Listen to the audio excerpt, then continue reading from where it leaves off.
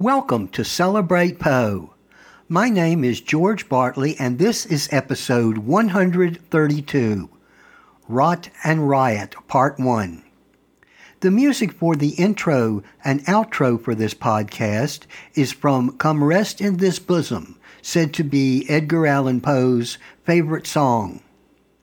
Now, for the past few months, it seems that the episodes were all about Shakespeare, or as we may say in the South, my recent medical unpleasantness. But now Celebrate Poe is back to its original subject, Edgar Allan Poe. Today I initially wanted to talk about Poe's life immediately after leaving the University of Virginia and his sudden journey to Boston. But I ran into a great book by the name of Rot, Riot, and Rebellion, Mr. Jefferson's Struggle to Save the University That Changed America by Rex Bowman and Carlos Santos. Rot, Riot, and Rebellion looks at the first days of the University of Virginia from a slightly different perspective. Certainly dealing with Poe, but concentrating more on some of the sordid aspects of the university's initial days, aspects that certainly influenced the young Poe. So for this and the following episode, I'd like to draw heavily from Rot, Riot, and Rebellion, Mr. Jefferson's Struggle to Save the University That Changed America. And to help me, I'd like to introduce the ghost of Mr. Poe. I've been having some problems with the sound level of the ghost, but please give me a break. Think of it from this perspective. Ghosts don't always have the best sound quality. Most of the time you get, the only thing you get is a scream or a boo. But then again, this is Edgar Allan Poe, and you would expect him to be articulate.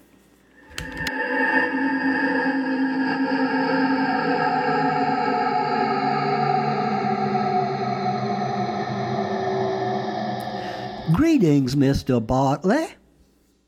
Well, hello, Mr. Poe.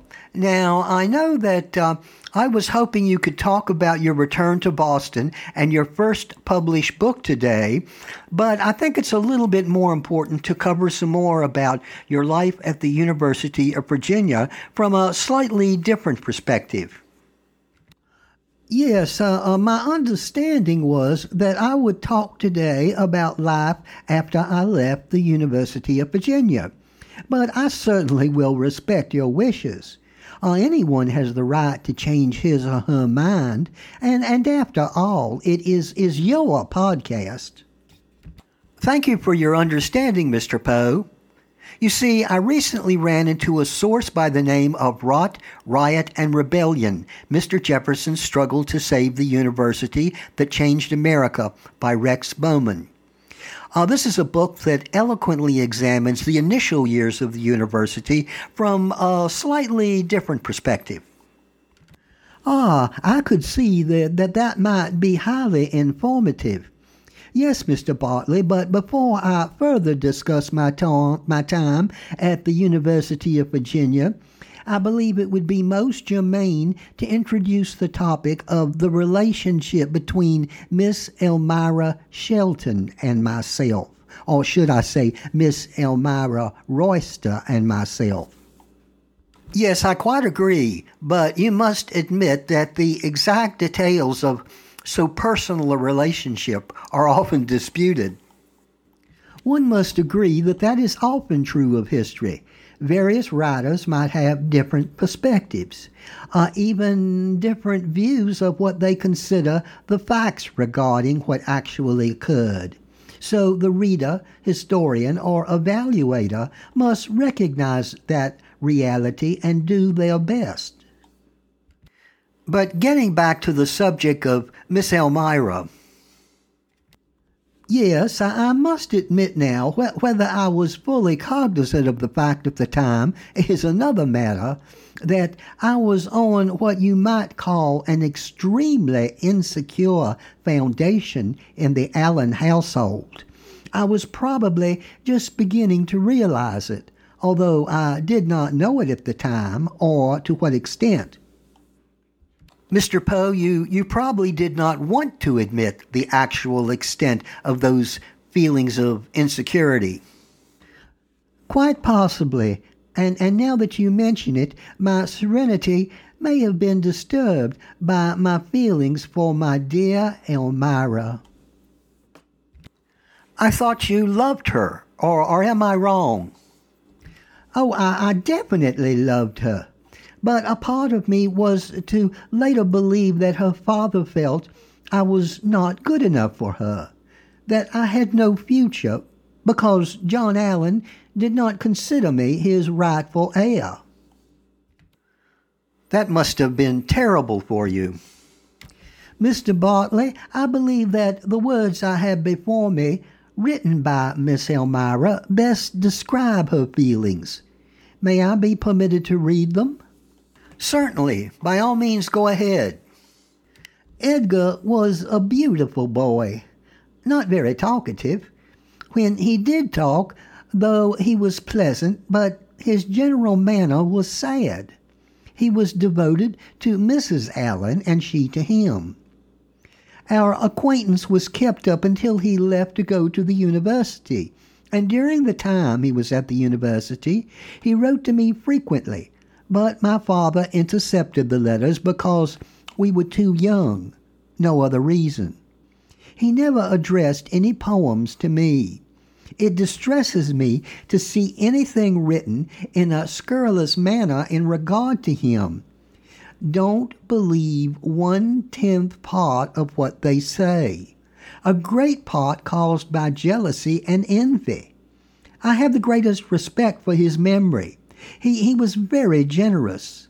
On Church Hill, a female acquaintance called to see me and made a coarse remark. And Poe said, "I am surprised you should associate with anyone who would make such a remark." He had strong prejudices, hated anything coarse and unrefined, never spoke of his parents. He was kind to his sister as far as in his power. He was as warm and zealous in any cause that he was interested in, very enthusiastic and impulsive. I was about 15 or 16 when he first addressed me, and I engaged myself to him, and I was not aware that he wrote me until I was married to Mr. Shelton when I was 17. In other words, she wrote letters to you at the university, but the father intercepted them, and the father also intercepted the letters that you wrote her. So it would appear to both of you that the person whom you loved had somehow lost interest. That is a fair assessment. We both found out what actually occurred without declarations of love, but then it was too late. Miss Elmira Royster had married the extremely wealthy Mr. Shelton. I'm sure her father was happy with that arrangement. I believe that is a fair conclusion, but perhaps this calls for a bit of review. You see, Mr. Allen's actions at this time certainly communicated to those who knew him that John Allen had definitely improved his circumstances. One must understand that when the death of Mr. Allen's uncle, William Galt, occurred in March of 1825, that death made his nephew a rich man. Mr. Allen took or resumed that prominent place in Richmond's social life which his own and Mrs. Allen's fondness for entertainment prompted. By 1825, the neighborhood of 5th and Main Streets had become fully established as a fashionable quarter of town. The house, torn down in the 90s, had 2 lofty stories, with wide porches and high ceilings. When John Allen purchased the house, there were not many buildings in the neighborhood, and the lot was an ample one. My room on the 2nd floor, northeast corner, therefore gave me a most charming view of the river and the surrounding country. On the wide porch stood a telescope, brought from England by John Allen, from which I learned my first lessons in stargazing. Mr. Poe, our listeners might not be aware that one of your last works was an essay by the name of Eureka, your attempt to explore the universe. Do you feel that's an accurate description? Mr. Bartley, I believe that even a cursory examination of Eureka will require at least several episodes. In Eureka, I wrote, "Because nothing was, therefore all things are." I also discuss man's relationship to God and the universe. Sounds very ambitious to me.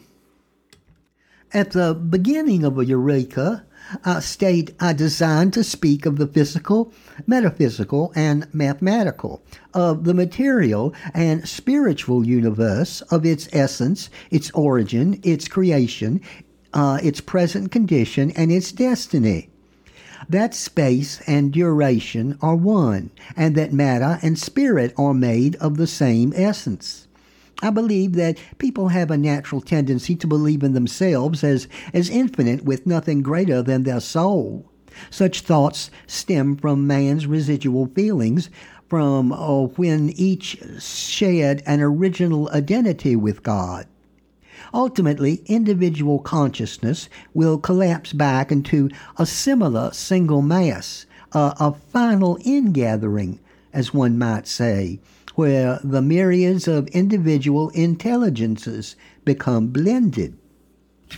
Whoa there, I didn't mean to start discussing Eureka in this episode.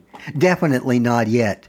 I just wanted to point out that perhaps that telescope that you used on the second floor somehow kindled your interest in stars and the universe, an interest that would develop into Eureka. I think that some of the ideas in Eureka are going to require a bit more effort to unpack. But getting back to that period of my life, it was obvious that, unlike John Allen, I did not love money for its own sake. I had seen John Allen prosper, become bankrupt, and rise again to wealth. While there could hardly have been a temptation for me at any time to enter John Allen's business house, my determination to pursue my own course as a creative artist may well have justified itself to him by his memory of the disturbed days between 1822 and 1825, when the Allen household must have been a good illustration of the transitory nature of the dollar. You know, Mr. Poe, my personal belief is that John Allen would have preferred that you engage in the study of law or some other orderly profession. I quite agree, but I believe I knew, at least on some level, that I was destined to be a creative person. While I may not have fully understood it at the time, at the University of Virginia, I was entering a new environment whose very foundation was independent from guidance and restraint. And that makes a great segue into the book Rot, Riot, and Rebellion, by Mr. Jefferson's struggle to save the university that changed America. Now, the book Rot, Riot, and Rebellion points out, Mr. Poe, that you were one of the youngest students to arrive at the university during your time of attendance. That would be during the university's second year of operation. I believe that was 1826. Yes, Mr. Bartley, and like most students, I traveled over an extremely rough series of roads and ragged paths. It took over 12 hours to ride the 60 miles from Richmond to Charlottesville by horseback. Excuse me, I somehow was under the impression that the journey did not take as long. My bad. If you're my bad means you are admitting a mistake, then I accept your apology, I think. Yes, my bad basically means that you're admitting a mistake. Mr. Bartley, I will overlook your clumsiness with the English language. Well, thank you, Mr. Poe. But getting back to the journey from my home in Richmond to Charlottesville, I must point out that often rough-hewn tree trunks served as footbridges over what seemed like a never-ending series of streams and rivers. The town of Charlottesville, for that is the site of the university, is located in the center of the rolling hills and mountains of Albemarle County. Mr. Poe, would you happen to know what the general population of Albemarle County was during the time that you attended the university? Ah, yes, during those days, Albemarle County had a population of approximately 9,000 whites and 11,500 black slaves. In other words, what we might refer to as members of the enslaved population. Yes, and one must remember that Albemarle County was a collection of small homes, busy hotels, taverns, a courthouse, and a stone jail. One might say that this was the bustling and noisy center of an otherwise sleepy frontier. Blacksmiths hammered and wagons trundled through town while gristmills ground corn and wheat. Crowds gathered at the courthouse to watch courtroom dramas unfold. The scream of sawmills split the air, which was filled with smoke, and the pungent smell of distilleries and tanneries. Mr. Poe, that's a very picturesque description. Yes, at one level, Albemarle County was what you might refer to as a most charming area. And hopefully the recently established university was a place where you could really stand out. Au contraire, Mr. Bartley, at Mr. Jefferson's school, I quite rapidly became just one of the crowd, drinking and gambling and occasionally skirting the rules. And while I was not one to bloody my own knuckles, I witnessed many brawls during my months at the University of Virginia. Many of those brawls could only be described as quite gruesome. Mr. Jefferson's intentions may have been to establish a pristine academic paradise, but the reality was a school of frequent rot and riots. Mr. Poe, it would seem to me that those brutal fights that you saw up close may have influenced some of the brutal fiction that you were to later write. I know you wrote letters home mentioning some of your observations regarding life at the university, and some of those letters even included accounts of your, how should I put it, your classmates in combat. Would you care to read from this letter you wrote to John Allen on September the 21st, 1826, when you were just 17? Certainly. Thank you. Is that what you humans do before you start speaking? Sometimes. Then I will proceed.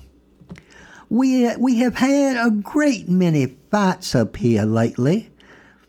The faculty expelled Wycliffe last night for general bad conduct, but more especially for biting one of the students' arms with whom he was fighting. I saw the whole affair. It took place before my door. Wycliffe was much the stronger, but not content with that. After getting the other completely in his power, he began to bite. I saw the arm afterwards, and it was really a serious matter. It was bitten from the shoulder to the elbow, and it is likely that pieces of flesh as large as my hand will be obliged to be cut out. He is from Kentucky, the same one that was in suspension when you were up here some time ago. Oh, give my love to Ma and Miss Nancy. Thank you, Mr. Poe. I believe I mentioned in an earlier episode that at least one of your rooms at the university was number 13, located on what was called the Western Range. Yes, Mr. Bartley. Mr. Jefferson had laid out his campus in 4 orderly rows of dorms that ran on the north to south axis. Now, one row of 28 student rooms faced the grassy expanse called the lawn from the west, and a nearly identical row of 26 faced the lawn from the east.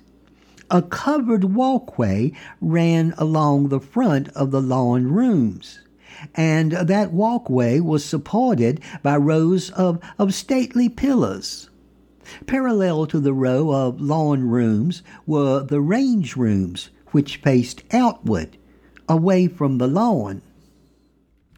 I'm trying to visualize this. My room at number 13 faced a field where today the school's main libraries are located. Interspersed among the lawn rooms were 10 pavilions where the professors lived. Interspersed among the range rooms were the 6 hotels where students ate their meals. At the north end of the lawn stood the Grand Rotunda. And unless I'm mistaken, that rotunda was modeled on Rome's Pantheon. You are correct in that observation, Mr. Bartley. The rotunda at the University of Virginia was modeled on Rome's Pantheon. And again, unless I'm mistaken, the Pantheon in Rome was first a Roman temple, later a Catholic church, and one of the few classical buildings that has been in almost continuous use. The rotunda at the University of Virginia provided space for the library, or the library and lecture halls. One might say that the rotunda served as the heart and spiritual center of the University of Virginia. The story has been told that while Mr. Jefferson had obsessed over the appearance of the university and certainly was quite familiar with its structure, he once opened a pavilion door to leave only to find himself stepping into a closet. Yes, this incident was said to have occurred, again, despite Mr. Jefferson's intimate familiarity with the layout of the University of Virginia. But how would you personally describe the physical and sensory appearance of the university? That would require a rather complex and even somewhat contradictory explanation. I think you're up to the task, Mr. Poe.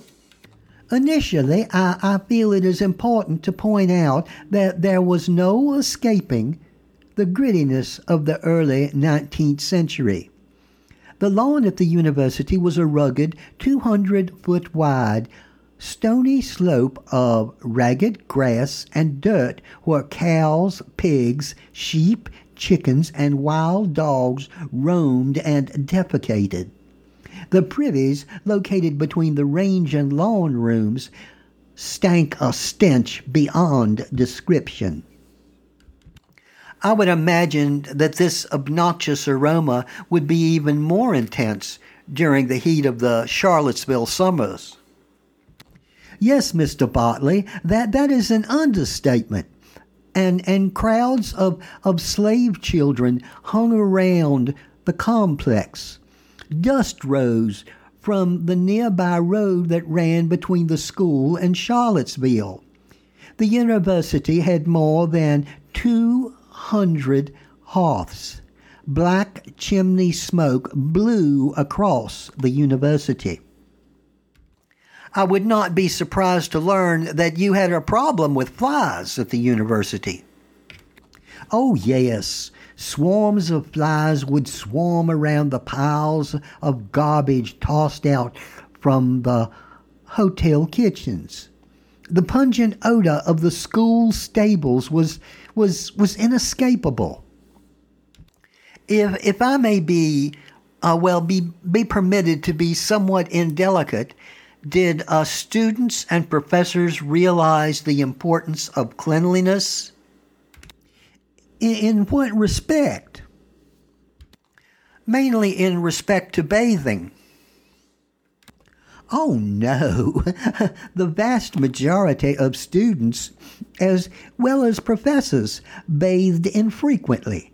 They shared a small bathhouse outside the immediate area of the lawn located near a whipping post for slaves. That is disgusting. Well, I tell you, on that note, let's end episode 1 dealing with rot, riot, and rebellion. Part 2 examines such areas as Poe's gambling debts, the death of Thomas Jefferson, and further rot, riot, and rebellion during the early days of the University of Virginia. Then after the second part of Rot, Riot, and Rebellion, Celebrate Poe will begin a series of episodes for the month of October dealing with Halloween. Halloween's origins, development, and a look at some of Mr. Poe's writings that are often viewed as having a connection to Halloween and its symbols.